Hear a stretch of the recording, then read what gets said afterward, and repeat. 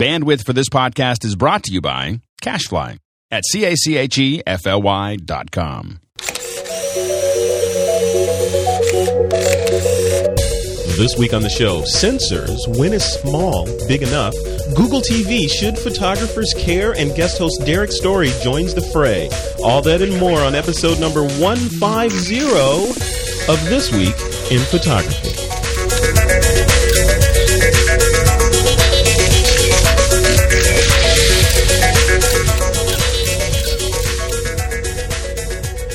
And welcome back to another episode of This Week in Photography. I'm your host, Frederick Van Johnson. Today on the show joining me are Steve Simon on the West Coast. Hey, Steve, welcome back. Hi, everybody. Good to be back. He's eating food as normal, and this is his feeding time. I have my special coffee now. But, the food is gone. All right, good. Chewing noises, I promise. Also coming from Southern California, Mr. Ron Brinkman. Hey, Ron. Good morning. I'm not eating, but I'm drinking. I am drinking as well. Coffee. Nothing crazy. And we're lucky enough to get, once again on the show, Mr. Derrick Story of the Digital Story is back to spread his knowledge upon us. Hey, Derrick. That's right. Put pressure on me. Good morning. I'm telling you know, every now and then we get adult supervision. We have to actually act like we know what we're talking about, because you'll call us on. So Steve, cool. You're on the West Coast right now? Oh, no. Did you say West Coast? Did I say West? No, I'm East. I'm on the East Coast, unless... No, I'm just... Let me check. Yeah, no, I'm home. Yeah. Steve is all over the place. Always. All right, guys, this is a big show. We've got lots of interesting things to talk about in the news today. Some of it I know is going to ruffle Ron Brinkman's feathers, because this is right up his alley. It's actually story number one. Let's jump right in to story number one. And this is about Sony's new camera. The next camera was a Micro Four Thirds camera. And Ron, you and I, or we all have had discussions about Micro Four Thirds, or specifically talking about it in the context of, are these smaller sensors good enough, or will everybody be going to these gigantic full-frame sensors in the future? So first off, I just want to... I know you probably read this already, but what do you think about the new Sony camera, and is it good enough? The features look amazing. Yeah, so this is Sony's latest, really a whole new market space in some ways. It's the NEX, mirrorless, interchangeable lens cameras. So it's interchangeable lens camera, but without a through the lens viewfinder. And I think there's a few things that's very unique about it, but primarily it is a very good size sensor. It's actually APS-C or APS size sensor, so larger than the Micro Four Thirds sensor, in a very small body, really flat body. If you take the lens off of it, it's like a point and shoot, which is pretty amazing. And then, interchangeable lenses put on that. So it's, as is usually the case with Sony, I have this sort of love-hate thing going on, because they come up with some very interesting technology, and then they will sort of proprietarize it to the point where it's only Sony that you can get. So you look at this, and it's a new format. They decided not to go with an existing format like Micro Four Thirds, but to find their own format, which means that you buy this and you're buying into the whole Sony ecosystem. And that's worked for them in the past sometimes, like with VHS, has not worked for them at some point in the past as well. I refused to buy Sony cameras at one point because you had to buy the memory stick technology for So, it's the same kind of deal. I can understand that if they really felt they needed to get the larger sensor, they had to go with the non-standard, larger than the Micro Four Thirds. But on the other hand, it really just kind of grinds me to think, you're in this closed Sony ecosystem, and I don't know if they've opened it up to where Sigma or somebody will be able to provide lenses for this format or not. So that's kind of my biggest question about it. But specs-wise, nice big sensor, and they're putting decent glass in front of it. So I'd like to get my hands on one of these, definitely. Yeah, Derrick, have you looked at this thing yet? I'm going to be writing a review on it here pretty soon. I agree with a lot that Ron's saying. The larger sensor, I think they're doing for sort of to one up Panasonic and Olympus, to say, we go through these phases in photography. megapixels, more megapixels, and now larger sensor. I think is is one of those phases that we're in right now. I haven't actually had a chance to compare it to Micro Four Thirds cameras, so there's a lot more. Just like with megapixels, there's a lot more than just the sensor. To the final picture quality. So I'm looking forward to checking that out. It's funny what he says. When I look at the camera, it looks like the lens is almost like wearing, this little thing at the end of it. It's wagging the dog. Right? It's really out of proportion. It's really kind of an odd looking creature. Yeah. I think I was just going to chime in and say, that's a good point. I mean, if I could take my Nikon system and put it in the dryer and it came out a little bit smaller, a little bit lighter, I'd probably be happy. I'd be very happy, actually. But when does small become too small? And I think for serious photographers, for professional photographers, as Derrick mentioned, when you see the new Sony with a larger lens on it, it seems rather kind of awkward.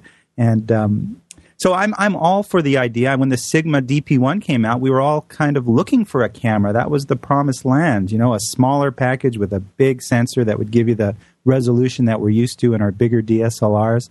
Mm-hmm. So I think ultimately, as far as serious picture-taking machines are concerned, there's going to be sort of a happy medium. Smaller isn't always necessarily a better way to go because you still have to kind of figure this thing out in your hands and use it. So, but I'm happy to see it.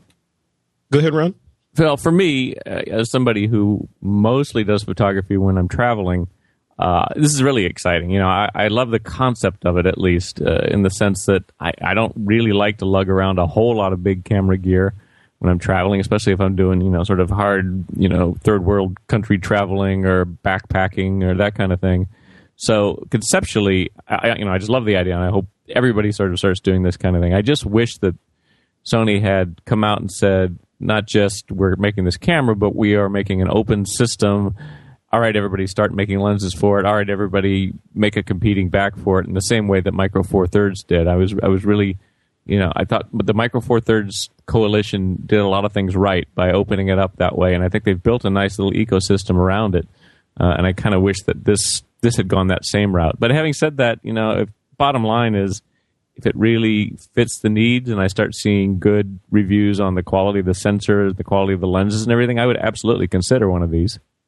Yeah, I mean, what you said earlier, Ron, hit home, because I remember back in the early days when the MP3 player wars were raging strong, and Sony came out with their player that was proprietary and played this 8-track format and I think it used memory stick. So you buy into the Sony thing, which was a nice walled garden, but you were stuck. You're sort of stuck in there. But looking at this camera, and I agree with you guys totally. This is the Sony NEX-5 with an APS-C size sensor. Just if you want to Google it, but this one, it looks like there's the camera itself is an attachment for the lens, so it's that kind of proportions in terms of the body.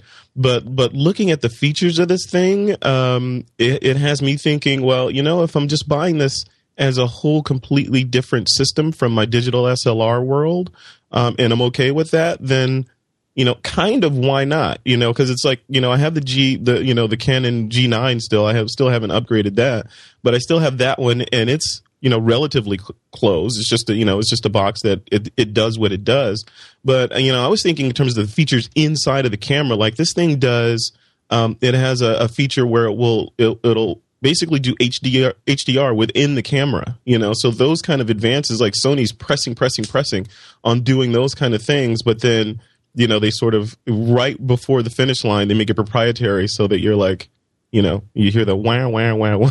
Exactly. It's so frustrating to me, but I totally agree that if bottom line is if there's enough sort of spec-worthy stuff in there and the images it produces are good, and it's I would consider it. I mean, first time I saw it, I said, boy, that's a really ugly camera. I agree with that. I agree with everybody saying that. I just wanted to draw the analogy to, the idea of kind of a technically beautiful and perfect photograph versus one that, it might be technically perfect yet extremely boring, and one could be very imperfect and and very interesting and evocative and interesting. And I think, too, when it comes to cameras, because the competition is fierce, we're seeing all this new technology arrive at our doorstep. And on paper, we can talk about it. But ultimately, I think back to the days when I was a kid and I got my first job working behind the counter selling cameras. And it's true. You need to sort of hold it in your hands, feel if it works for you, because the more the camera becomes an extension of you and you can sort of let the technical fade to the background, the better work you're going to get. So depending, Derek's a big guy. He's like, what are you, 7'9" or something, Derrick? You're a big, tall man. I mean, yeah, I grew another foot last week. It was really something, I tell you.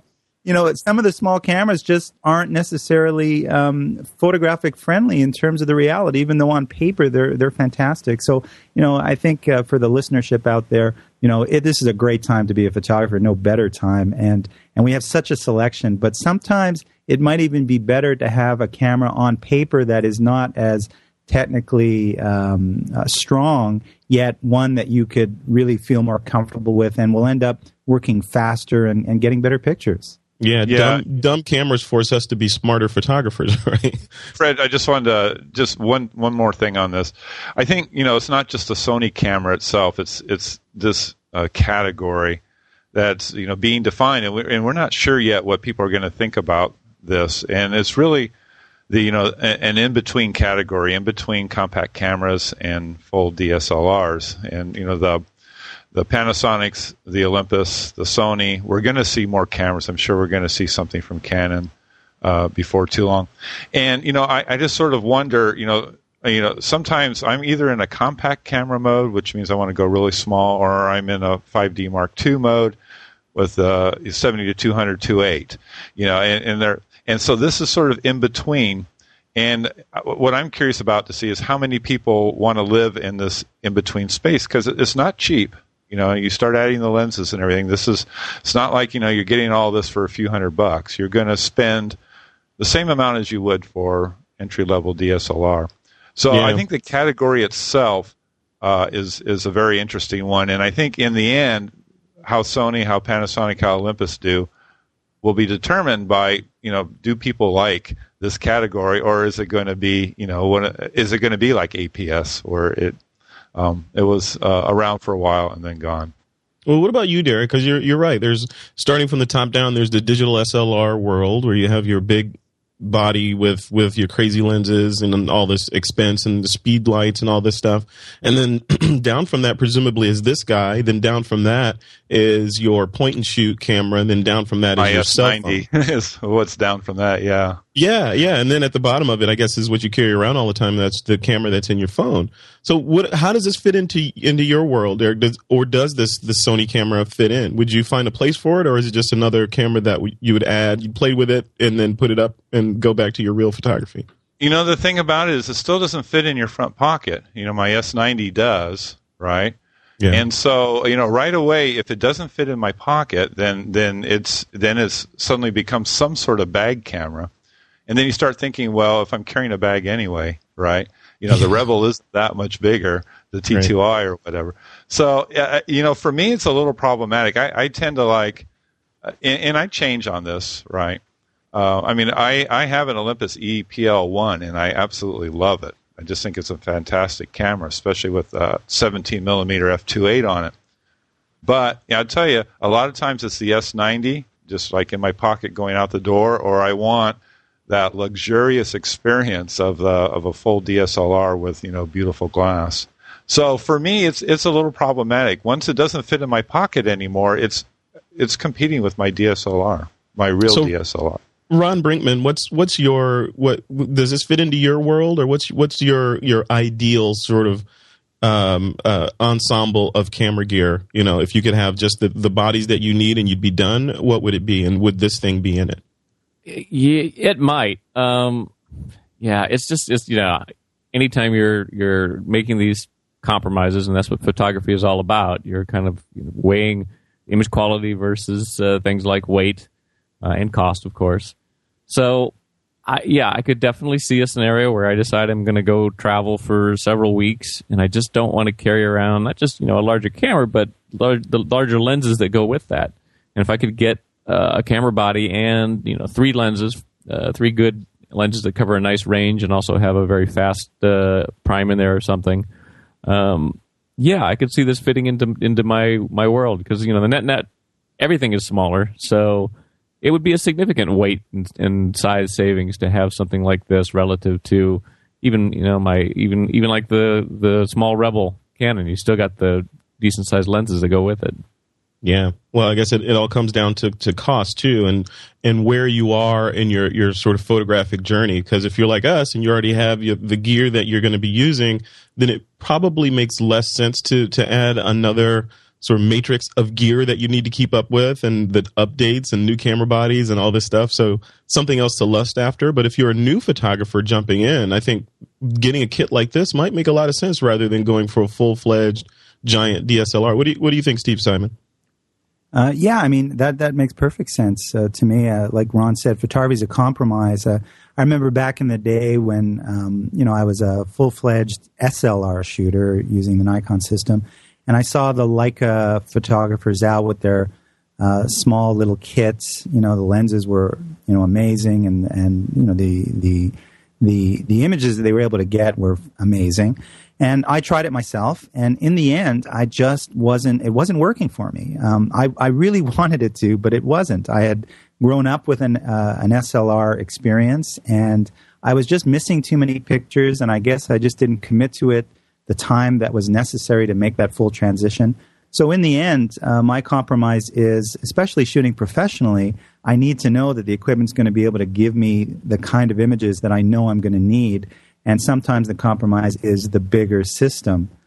Someone getting into it today, I think it's a great idea to maybe start small, utilize it to its capacity. When you feel that you've reached some sort of a limit that little system is not allowing you to shoot in certain ways, then it's time to consider more flexibility with a bigger SLR kit. But I do think that people should, generally speaking, stick with one kind of kit for sort of the majority of their shooting, because the more your eye is at that viewfinder, the more chance you're going to have to get better images, and the more comfortable you are with the equipment you're using, the better you're going to get at using it. So, I would like to point out too, just because we're sort of talking a lot about the form factor here, but Sony really is doing some interesting stuff with the image processing side of things. The in-camera image processing. You mentioned it, Frederick, that there's sort of an HDR mode in here that will take a short burst and do some smart HDR generation in there. And the technology that seems to be really interesting is they have the ability to sort of consolidate these images even if they're handheld. So it's doing some sort of registration in camera to kind of line them up. It's also got, and I haven't tried this, but I hear it works fairly well, what they call a twilight mode, and this is on some of their small point and shoots too, where it does the same kind of thing. It'll fire off a few shots, rapid succession, and then go back and analyze them and kind of put them together and help to remove some of the grain you would normally get in low light by kind of doing this averaging and throwing away the noisy pixels kind of thing. So, that's a whole other conversation we could have, which is where this technology is going to go. In terms of just post-processing in camera. Yeah, I think that's huge. The other thing go ahead, Steve. I just noticed with that camera was it also has some sort of a panoramic mode where you can kind of move the camera around, stitch it together, and that is awesome. I haven't used it myself, but I've heard that it's really good, and it's crazy fun good to have that option in camera. Yeah, it works great. You don't even have to stitch it. It just does it. Like Ron was saying, just processes do you have this? You have this camera in your hands? I don't have it in my hands right now. I had it in my hands, and then I will have it back in my hands later today. How these things work. Yeah. Well, maybe you'll have to come on in the next couple of weeks or so and do a show and tell. I'd love to see. I'd love to see the output. I don't know how long I get to keep it this time, but I'll have it back today for the writing the review. Okay, and when will that review go up? That's going to go up on the Digital Story? No, that'll go up on Macworld. Okay. Writing it for Macworld, and then after Macworld, then I'll put it on Digital Story. Don't want to skip the people that are paying me. Sure. Okay, so just a quick tangent on that. Two questions. The first one, and I'll direct it to you first, Derrick, is with like we were talking about earlier, is the war for sensor size and all these other sort of optical features of these cameras, are we done with that, and now we're going to move more into the in-camera pixel processing stage? Are we getting to that point? Because it seems like Sony has decided to let's innovate on what the camera can do inside rather than outside. Well, Olympus has been working on that too with their art filters, and they do a lot of nice in-camera stuff. And for example, their JPEGs, the processing for Olympus JPEGs, in a lot of ways, rival the raw images. So, a lot of the manufacturers are focusing on this, and I think it just all becomes part of the overall recipe. So the hardware and the secret sauce all work together, and in the end, and I know Steve feels this way because we've talked about this before. The picture that you end up with, the picture that you look at on paper or however you look at it, is really the determining factor, and they're all going to be a little bit different, and it's exciting. I think the thing that I would say, and when people ask me about this, is don't get all caught up in any one of these specifications, sensor size or whatever it happens to be. Just sort of try to look at the totality of what each camera is doing and what it can produce, and go from there, because believe me, they're all going to be good. I mean, it's very fierce right now, and we're benefiting. Yeah, it is definitely fierce. Technology in general, it just seems like everything's heating up, and it's exciting to watch. So Steve, I'll throw it over to you with this piece of that question. If these cameras start doing all these internal processing and magic before you even see the final image on the LCD, does that mean the cameras that have these advanced features are off limits to photojournalists like yourself? Oh gosh, I think everything is always changing. I mean, when you look back, at least in photojournalism, the way photographers used to work and the equipment they use, from those 4x5 Graflexes, which I have one somewhere, not in front of me, to the film and then digital. There's certain ethical considerations, and even that has changed over the years. There wasn't that long ago when photographers were okay with setting up certain situations, and then, of course, in recent decades, that is no longer acceptable to digital manipulation. So I think it's going to be sort of a feature-by-feature thing. I think the biggest factor, or the biggest, most important factor in your question, Frederick, is the disclosure. So if you're going to present something to a readership by publishing something in a news context, if there is some sort of special effect or some sort of special feature that was used, I think it needs to be explained, because otherwise it looks as though people will still accept it as a version of reality.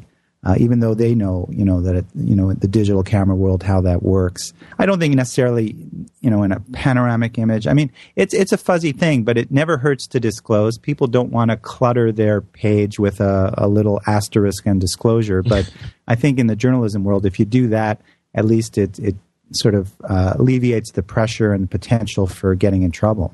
Yeah, I remember a while back there was this photo contest. I can't remember exactly what it was for or who was running it, but the impetus was, or the point was, they had a clause in there that there was to be no digital manipulation of the images. Yeah. So what I wonder is, with cameras like this, are they going to have to start a matrix of cameras that aren't allowed because they do digital manipulation inside the camera? Because presumably you could take a picture of some scene and pump out a HDR without ever touching it with Photoshop, right? It's the integrity of the photographer to be able to sort of interpret that contest and know what the right thing is. We all know what the right thing is. If it says no digital manipulation and you're not sure, you should ask. A lot of times people that have done that without disclosing have gotten caught, and in journalism and photojournalism, you can't really recover from it. It's just almost impossible to. So yeah, but Frederick's right. Frederick's right though, is that there's you're getting to the point where everything is going to be digitally manipulated at some point, right? I mean, once you're always shooting HDR, then you're going to have to make some decisions about how that's processed, tone mapped, what is considered in the scene and out of the scene in terms of the highlights and the shadows. There's a photo of the volcano from a few weeks back that was heavily processed to make it a very dramatic clouds, and I think you even twittered this, Steve. A lot of drama showed up in the clouds because they'd taken a fairly flat image and increased the contrast and that sort of thing. And there is no yes or no to a lot of these questions of is it processed or not, because everything you're doing is making a decision. I mean, JPEGs are making a decision about what comes off the sensor and how that gets mapped into an image that looks somewhat realistic to the human eye. But even that is almost always bumping up saturation, bumping up sharpness. Journalism's always a judgment call. So, for example, when you go to a scene, and if you over dramatize that scene, then you're not necessarily giving your viewer accurate information. So a lot is in the ball of the photographer, the photojournalist, to sort of be honest with the depiction of what's happening. And if you're going to over dramatize the volcano image, I mean, it's dramatic enough, but if you want to make it more of an art piece, you're right. It's a criteria. There has to be sort of boundaries there. I think within the industry, there's an accepted standard of when you go over the line, and it's always going to be a little bit gray. But the criteria will change as the technology changes, but there always will be a fence, I think, in terms of traditional journalism, whatever that is, going forward. Derrick Story, where do you fall on that? Is this camera off limits to people that are trying to represent reality? I don't think so. I mean, I always see this as a huge opportunity. People ask me as a photographer, well, are you bummed out that you can take such good pictures now without really knowing anything about photography? And and I go, no, not at all, because there's so much more to it. Let's say that all these cameras are processing these images, and they're going to have a certain sort of look. And we're not even talking about composition right now, right? Which is right away a place to distinguish yourself. Yeah. But so then there's a huge opportunity for you, as a photographer, to say, okay, I'm going to not use that. I'm not going to disable that, and I'm going to do something else. And boom, suddenly your shots look different than 90% of what you're seeing online. It's a great, it is endless, and this will be fun forever. And I like seeing what these manufacturers are doing with these cameras. I think it's a lot of fun, and I'm not tied to it, so I can use it when I want to use it, and when I don't want to use it, it's great. In terms of reporting, for instance, on my site on Digital Story, we just always say what we took the picture with, whether it's reader submitted or mine.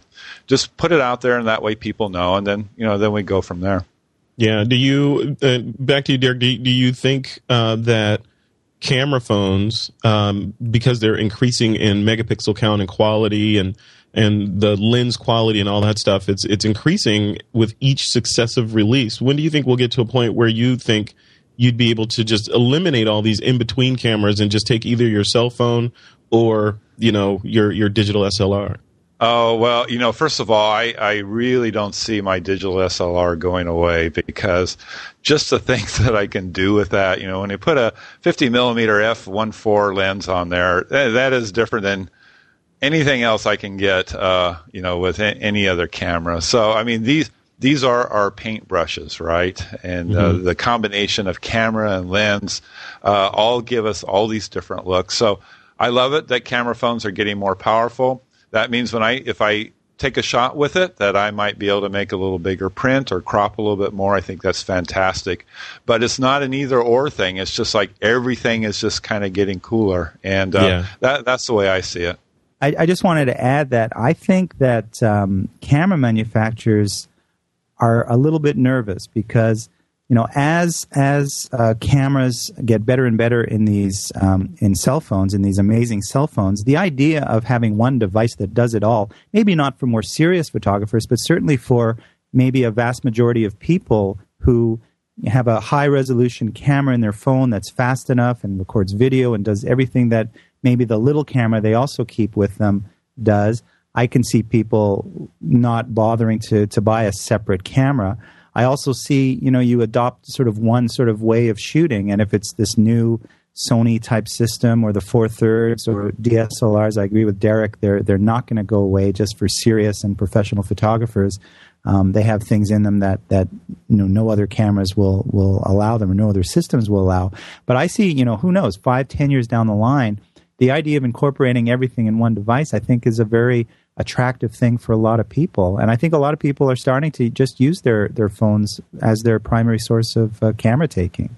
Yeah, I mean, I know, like for me, I used to carry my G9 around a lot because I'd want to do videos with it, or take, just because it's a bigger sensor, right? So take really good pictures with it.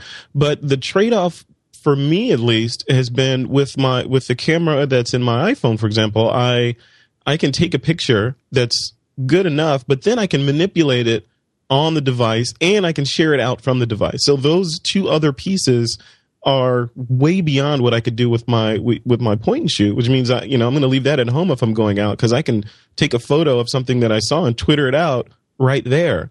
Whereas, with a regular camera, I can't do that. So those two connectivity pieces and processing pieces, I think, weigh in on not only mine, but a lot of folks' decision on which camera to grab when you walk out of the house. Now, Ron Brinkman, is that your case, or do you shoot and then you bring it back and process? Depends. Yeah, I don't see. The one thing I can predict with absolute certainty is that there will be more cameras available in our life from a variety of different places. I don't think anybody's going to have a single source camera. I think you're right that your phone is going to be probably a primary device for shooting, but it's just like when DVD players first came out or whatever. Pick any technology. The first pass of that is a really expensive, high-end thing from some name brand place, like in the case of DVD players, the Sonys and the Panasonics. And eventually, as that technology gets so cheap to manufacture, it comes downstream and you can buy really cheap versions of it, or really small versions, or it's, in this case, bundled for free in with a phone. But that doesn't mean that these high-end manufacturers that make high-end DVD players aren't still able to sell sort of a premium product. And I think you'll still see that. The market size may be different, but you're always going to have people producing premium stuff for premium users. It's just that cameras are just going to be so ubiquitous, and you'll have them embedded in your glasses or in your hat, or you wear a lapel pin, or anything, because it's just going to be everywhere. And for that matter, there's going to be so many cameras in public places, you'll probably just be able to tap into those and say, oh, I want to take a picture of that. Let me find the nearest security camera or somebody else's camera that's web enabled, and just use that. So yeah. I think you're going to see cameras everywhere. Well, it's a interesting future that we have coming, but it's all good. I mean, it's for photographers, I want a different ways. phone. A shoe phone. I think they have those in Japan. They may be illegal to take on the trains, though. Steve. Yeah. Why do you want a shoe phone, Steve? No, I'm okay. Now I'm in trouble. I'm sure Steve was in Steve's defense. I'm sure he's referring to the Maxwell Smart type of device, right? Exactly. Yeah. Yeah, and Steve Simon twittering photos live from the Japanese train system. I don't want to see that, Steve.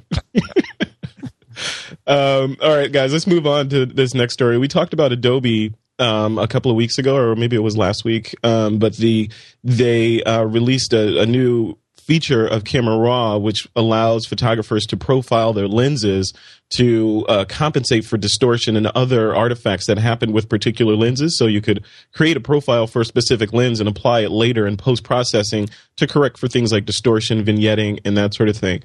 So DxO Labs is a company that had that technology, or that was doing that, and sort of built part of their business around that. So they basically said, and this is coming from DP Review, that they had concerns about the accuracy in Adobe's technique for measuring and correcting against those kind of errors in image rendering. So Derrick, throwing it to you, because I'm sure you probably played with this feature a little bit more than most of us. What do you think about that? I mean, you probably haven't played with DxO's software, but have you looked at Adobe's piece, and how does that work? Yeah, I've looked at them both. I think it's interesting. I think actually both Adobe and DxO have good points. I think what Adobe's position is on this, that they want to open this up so that more people can use it, and kind of put control in the photographer's hands. And DxO, they have a really good system, and from what I can tell, it's a very accurate system. So then you sort of get into the situation, well, how good do you need? And, we see that in color management. How accurate does your color management have to be? We see it in GPS, how accurate do your points have to be, when you take a GPS reading when you're out shooting. And I think this sort of falls into that category, at least for me on my look at it. I think for a lot of photographers, the Adobe system, and I think really what DxO is talking about is allowing photographers to create their own profiles. I think that was sort of the focus of it. I think for a lot of photographers, it's like color management. If you're not doing any color management at all, and you do kind of like the low end, you've improved your workflow, and this might fall into that category too. With the Adobe system, where maybe photographers have a little less vignetting, a little less distortion in their shots than they did before, if that's what they want. Do you think, Derrick, the advanced amateur and amateur photographers should be paying attention to these technologies, or is it more noise that that's going to clutter up them learning stuff like composition, exposure, and all that stuff? Well, I think it depends. If you have a lens, for example, that tends to vignette a lot on you, maybe you like to have a protection filter, and just putting that filter, this is on a wide angle lens mainly, putting that filter on there causes just a little bit of vignetting in the corners. Then I think that's a real practical situation where this would be useful. Do I think that most photographers need to profile every lens they have? I think that's up to the photographer. I don't, but maybe some photographers really want that profile for every lens that they shoot with. So I think it kind of depends on your gig, but definitely vignetting. This could be very helpful for vignetting. Ron Brinkman, where do you fall on that? Should photographers be profiling their lenses, or at least understanding this technology, or do they focus on other things? Yeah, I mean, you can obviously go down a path of being extraordinarily anal retentive about getting everything totally perfect. I think for most photographers, like 99.999% of the photographers, this doing profiles on your own lens is probably just a waste of time, and there's going to be good profiles out there. I mean, unless you're working with a very obscure lens, or unless the quality control on these lenses is so much worse than I think it is, it seems like the default profiles that you get from Adobe are going to be extremely good and very accurate to what you need. So it's an interesting thing. I mean, I can understand why Adobe did it, because it's probably going to help them build out a library of more obscure lenses that they have corrections for. Mm-hmm. But for the most part, we're all shooting with the same set of, you can probably find 100 lenses in the world that cover, again, 99.99% of the lenses that people use. And I'm sure they do a very good job of it. I mean, DxO Labs is correct in that probably they're going to produce much better profiles, but if you get close enough, like Derrick said, I think it's going to be just fine. It's not the thing you should be spending time on relative to taking more pictures. Yeah. Now, Steve Simon, do you turn down jobs because you're busy profiling your lenses, or do you?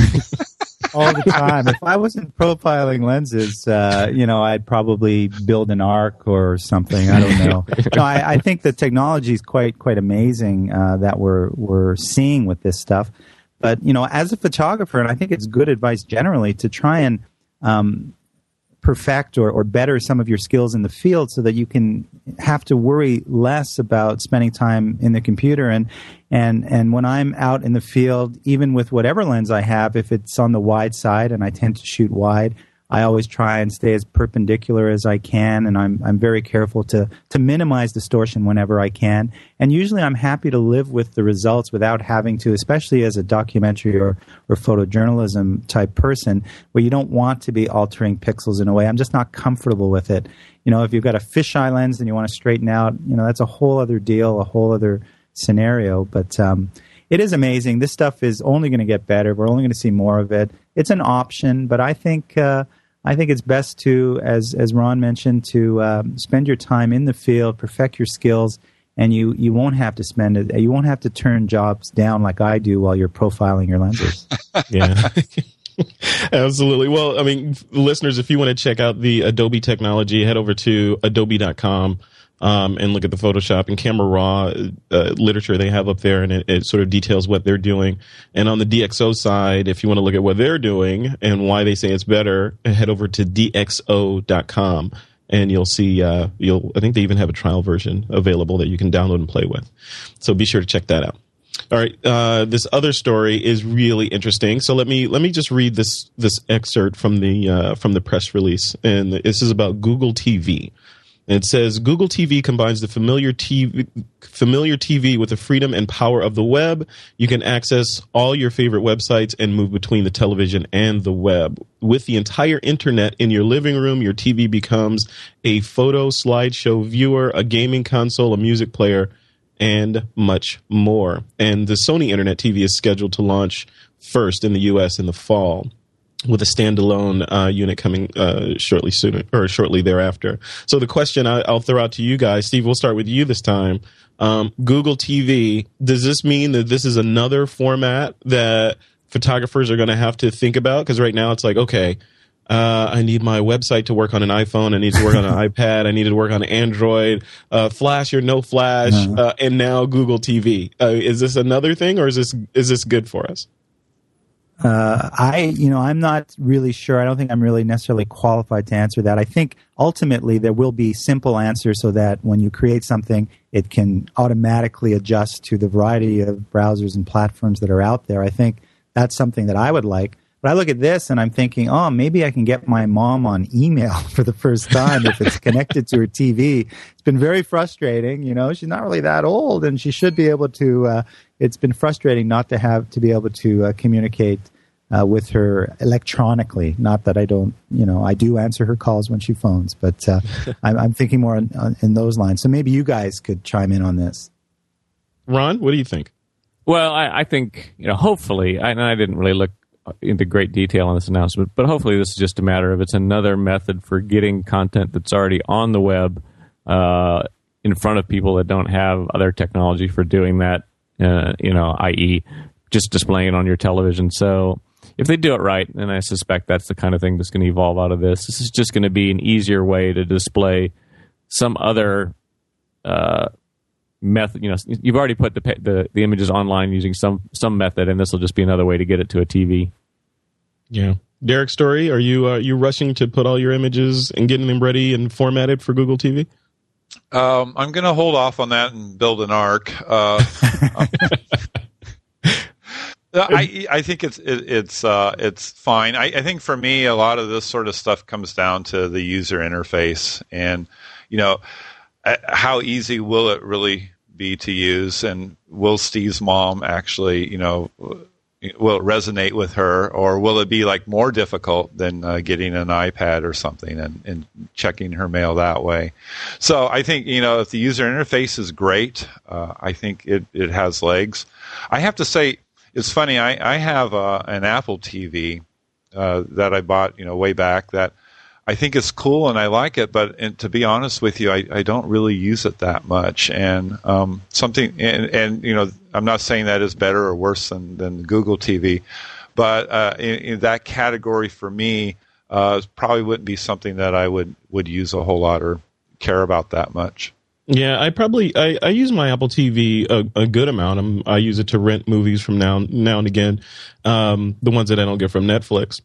But on the photo side of it, when it first came out, I configured everything to sort of pull in my Flickr library, and then I got sick of looking at my own shots, so I pointed it at some favorite photographer streams, so I get fresh stuff from them all the time, which is really cool. I just see what people are pumping out all the time. But I tend to not even look at those unless Apple TV is on and it's switched over to that input, and it goes idle, and it's showing the slideshow. That's what happens to me too. Yeah, so that's the only time I get to see photos on Apple TV is when I forgot to turn my TV off, kind of thing. So, I think it's great, but, in terms of a primary distribution mechanism for photographers, I don't know that just the television in and of itself as a delivery mode is what I'd be going to. Because when I'm sitting in front of the TV, it's purpose. It's I want to watch this episode that TiVo caught, and then I'm gone, kind of thing. So, I don't know. I'm kind of a, like Lakers Phoenix sort of TV guy, and the rest of the time I'm, on the iPad or computer or something. Yeah, yeah. Ron Brinkman, what about you? Do you are you in the Apple TV world, and are you going to get a Google TV, or how does that working for you?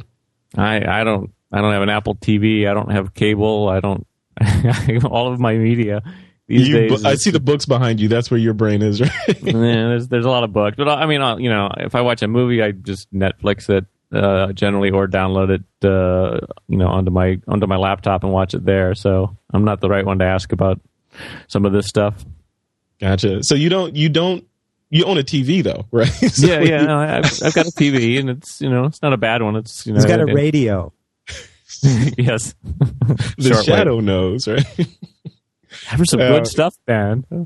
Yeah, yeah. No, I do. I just, for me, the breakthrough I want in television is something that's extremely, that is the 52-inch kind of television that has enough resolution that I can use it as a monitor as well. So sitting on my couch and still doing full-on regular web surfing, and right now even an HD TV is kind of not quite enough resolution for that. So that's more what I'm looking for. Yeah, well, you were born a few years too early, my friend. So I'm sure it's coming soon enough. Yep. All right, guys, let's jump into listener questions real quick. And this first question from Cedric Bullock, I'm going to throw over to Steve Simon, the Nikon guy. Steve, you want to take this one? Sure. Cedric says that I've been having trouble setting my Nikon D300S to capture clear images of the kids during sports games in bright light. And he uses a 7200 2.8 beautiful lens, VR lens. And he often gets blurred images or out of focus shots. I also want to capture the ball, be it tennis, soccer, and baseball, in the frame as it is being struck. More often than not, the child is clear, but the ball is not. Any suggestions? Well, again, talking about compromise, sometimes because we're dealing with sports where you want to capture your kids frozen and sharp, as well as you may not get the depth of field you need to keep the ball sharp. But I would argue, Cedric, that having the ball sharp is not necessarily going to make or break the photo. If the kids' expressions are clear and the ball is in the frame, chances are it's a pretty strong and good shot. As far as the blur problem, I don't know what autofocus modes you were setting at, but I do have some suggestions, being a Nikon guy and having a similar autofocus system in my D3S camera as you have in your D300S, and that is to keep it on continuous mode, which will track your moving subjects. I would set it to dynamic area 21 points or 9 points. The Nikon system has three choices: 51, 21, or 9. Your conventional instinct might say, well, if I have 51 points, I'm sure to get it in focus. But actually, because it's 51 points, it takes longer for the sensor to sort of scan around those 51 points. So if you set it to 21, which is generally the sweet spot in terms of action photography, generally speaking, that a lot of photographers I know that are Nikon shooters will use, but 9 points will also work well. And the other area that I would look at is the focus tracking lock-on, because if you're looking for getting your kid in focus, I would set it to long. And what that means, Cedric, when you set it to long, is that if someone runs in front of the field of view where your kid is, the Nikon system will not necessarily immediately try and find the focus of the kid that ran in front between your kid and you, but will maintain the focus on your kid, which means that you'll have more in-focus pictures. So I suspect you don't have some of these settings. If you do this, and get back to us and let us know if that helps.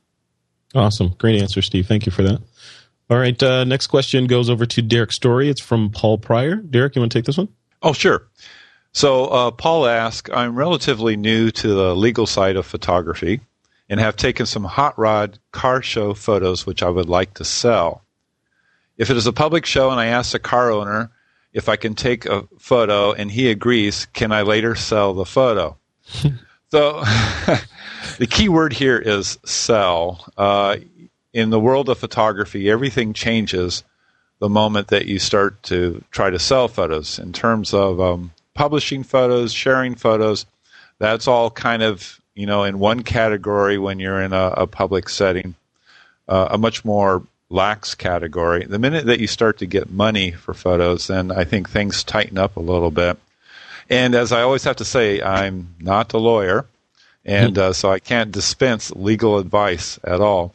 But I would say that selling photos changes things a lot, and that if it were me personally, the way that I would handle that is that I would actually get some sort of a release or agreement from the people that own this property before I try to sell it. It's not something that I would just do afterwards, because if you walk up to a guy with a car and you say, "Hey, can I take a shot of your car?" He's thinking, "Yeah, he just wants a shot of my car." He's not thinking, "Hey, he's going to make a poster of my car or whatever." So I would say that sell changes everything quite a bit. I have to agree totally with that. I mean, if you've like spent a year customizing a car and the paint job is beautiful and all this, and somebody comes by and looks at it and says, "Can I take a picture of your car?" and you let them, and then a couple of weeks later you see your car on a billboard for some company because they sold it to iStock, how are you going to feel about that? So yeah, I think it depends really. Oh, sorry. Go ahead, Derek. Go ahead. Oh, no. I agree with Frederick on that. Yeah. I was just going to say that, when it comes to selling, what really counts is the context of how you're selling these photos and where it's going to be used. If it's going to be used for an ad, well, without a model release, you open yourself up to trouble. If you're at a public show, and a public show isn't really a public show, it's someone owns it. But if there are no rules in terms of being there, you can sell it editorially and be fine, because, obviously when you're in a venue like that, there are going to be people taking pictures, and you lose control of your sort of right to privacy, if you will, and you can sell it in an editorial way and feel relatively safe. Or as an art piece, you can sell it, but the minute you put it into an advertising context, that's when you're going to get into trouble. Yeah. Absolutely. And, all right, and we just want to emphasize that these are all gray areas that are subject to discussion. Exactly. Absolutely. And we are not lawyers, nor do we play them on podcasts or television. Although our mothers wish we were lawyers, I'm sure. So, just to wrap it up for Paul, I would say, Paul, I probably wouldn't, do that unless I got agreement beforehand. Yeah. Good property release, something like that, yeah. Something in writing, for sure. Question number 3 from Scott Ryan goes to Mr. Ron Brinkman. You want to take that one? You bet. Scott says, processing and photo management tools such as Lightroom, Aperture, and CS5 are incredibly expensive. Using open source utilities such as GIMP and Digicam might be a good financial fit, especially for those of us who are not using photography as a source of income. These utilities may not be as user-friendly as their closed-source counterparts, but the money saved could be spent on equipment and or photo expeditions. What are your thoughts on open-source photo utilities? I think you're exactly right, that these are good alternatives. I haven't played a whole lot with many of them. I've used GIMP a few times. It's that same thing of you're making some kind of trade-offs. GIMP is not as powerful as Photoshop, but it does a whole lot of what Photoshop does, and it does it well. Even on the sort of photo management side of things, tools like Picasa, for instance, free download from Google, and has a lot of really good photo organizing tools. I think it's like anything where when you're getting started, you need to make a decision for where you're going to spend your money, and also sort of what your passion level is for this kind of stuff. So, we all have hobbies that are more or less expensive, and if you are a hobbyist photographer, and that's how I would classify myself, definitely. You just need to make these decisions on where you're going to spend your money, like you say. And it's true, if you're not bringing in income, you can't make a hard and fast sort of financial decision on it. So you just have to decide what's your level of pain threshold for spending money on some of these tools. So bottom line, though, is I have to say that I've played with some of these tools, and if anybody else has, they can chime in too. But they generally do a very good job, and there's a lot of really good stuff out there for little or no money. Ron, where do you fall on the online photo management applications like Picnic or Photoshop.com and those sorts of in the cloud apps? If you've got a good network connection, they're probably decent. That's probably a pretty big caveat for a lot of people. If you're dealing with modern photos, the images are big, and it takes a while to get them up there, and then if you want to get them back down on your computer, it's going to take a while to get back. So it's probably good, and you'd have to sort of ask yourself what specifically you want to do with it. But if there's a couple of images you want to do some fairly involved work on, and one of the online services does what it needs, then I could see it making sense. But I suspect that wide adoption of that is going to have to wait until bandwidth is a little bit more universally available, because you just don't want to wait, a minute or so for your image to get up there and back down. Yeah, absolutely. Steve, would you, as a professional photojournalist, would you ever consider using a cloud-based solution for your image manipulation and management? No, not really. And I do think, Scott, that you're exaggerating a little when you sort of lump Lightroom, Aperture, and CS5 and say they're incredibly expensive. I certainly know that money is an issue for a lot of us these days. But I think, Aperture, I believe, is about $200. Lightroom is $300, I think. And CS5, of course, is maybe incredibly expensive. But the investment in a Lightroom and an Aperture is sort of an archive-long, career-long growth, because you'll be cataloging your work, it'll be protecting your work, it'll be getting it out there. It just does so much that depending where you want to go with it, I think Ron's right. If you just don't need all that, or if you're not interested in going deeper and further into it, then it may not be necessary to go to the traditional for sale photo processing softwares. But I think it's for anyone, and if he's asking the question and he's a listener, sounds like he's maybe a little more committed to photography. It makes sense to get into one of. I'm an advocate of obviously I'm on full disclosure with Aperture on the advisory board, but an Aperture or a Lightroom, because it's going to catalog your entire work going forward. So 10 years from now, after you've got 1 million images, you'll be able to find it quickly, and the sooner you get in, I think, the better. Yeah. Well, cool. Thanks for disclosing that, Steve. So, TWIP listeners, if you have a feature request for Aperture, send it to Steve Simon. Absolutely. No, I'm sure. I'm with you. There you go. I mean, in all seriousness, on the cost side of these things, when you look at $300, $200, Lightroom, Aperture, whichever one you decide to go with, spread over the life of the time that you're going to be using this software, and how much easier it's going to make your life, and how much better they're going to make your images or look. It's pennies, when you spread $300 over, 3 years, it's nothing. So that cost, even up front, is when you look at it from that perspective, it's relatively minuscule. And you're right, Steve, CS5 is up there. So if you need all that power, typically the people that need the CS5 suite are probably not going to be paying for it out of their own pockets. They'll be with companies or design firms that can afford to just upgrade them all holistically. But, on the Lightroom Aperture side, all of us normal folk, I think just pick one and go with it, and, save for another 3 weeks if you can't afford the 300 bills, and jump in. Do you agree with that, Derrick, or should people go with the free stuff? Well, it depends on their situation, obviously, but I'm a big fan of both Lightroom and Aperture. I like them both a lot, and I think they do make you more efficient. And I think then there's an enjoyable factor.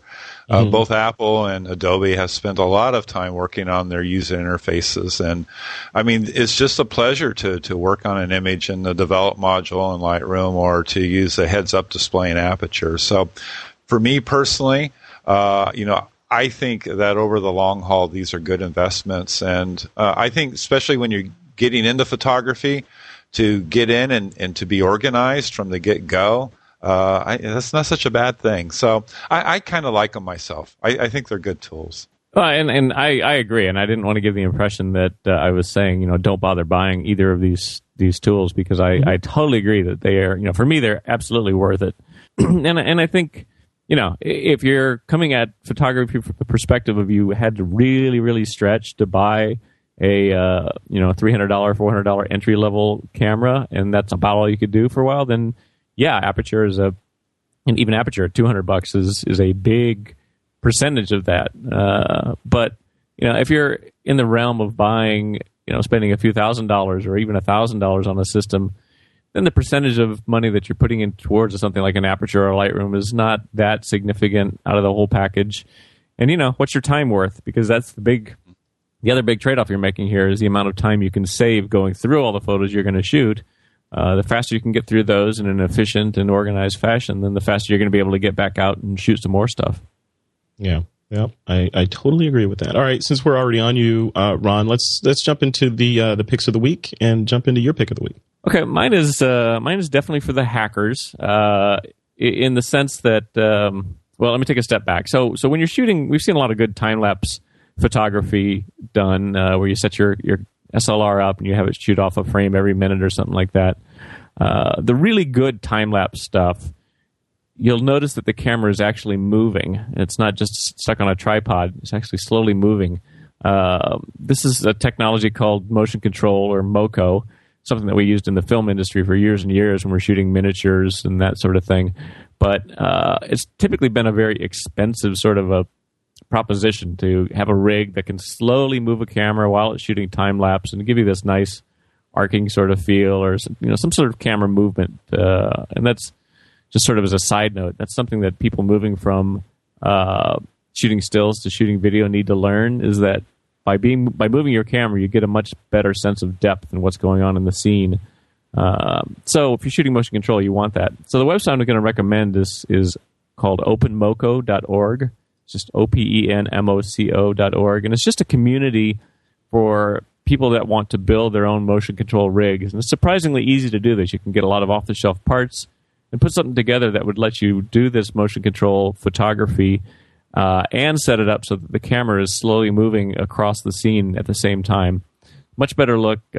Just go there, check it out. And if you're at all, like I said, sort of the hacker, builder, maker kind of persuasion, you can look through there and get a lot of good ideas for building your own rigs. And for me, this is sort of in the hopes that more of these rigs will get built and the cost will come down. Very cool. Awesome. And more projects to put on the front of that arc for you, Steve. Right, exactly. Steve, what's your pick? What's your pick of the week? Well, my pick of the week, as I usually scan my room and look for stuff that I can use, and this was what I was looking for last week, these sticky filters, because I know a lot of us are into sort of speed lights, small camera, small flash photography, and what I like about these things is, they've got all the correction ones for tungsten and fluorescent and open shade, and basically it is what it says it is, which is a sticky filter. You just peel it off. If you had nails, you would just peel it off the little cardboard thing, and you stick it on the front of the flash, and boom, you're ready to go. Oh, that's and cool. Of course, most camera manufacturers make these things. Nothing is as easy as that. And you just, after you're done, you take it off, you stick it back on the card. They say it'll work, hundreds of times, thousands of times over, and you put it back in the wallet. It's just the fastest a way to put a color correction filter over your flash that I've found thus far. So that's why I like it. Where did you get that from, filters, Steve? Stickyfilters.com is the website. Okay. And it's, I believe they're not cheap, but you'll have this for a long time. I think it's about $50 for a set. They even have it at B&H Photo now. So I think it's a good thing. All right. Stickyfilters.com. All right. I'm on it. And Mr. Derrick Story, what is your pick of the week? Well, this week I'm going to go with, Frederick, we did the show on the iPad for photographers back before it came out.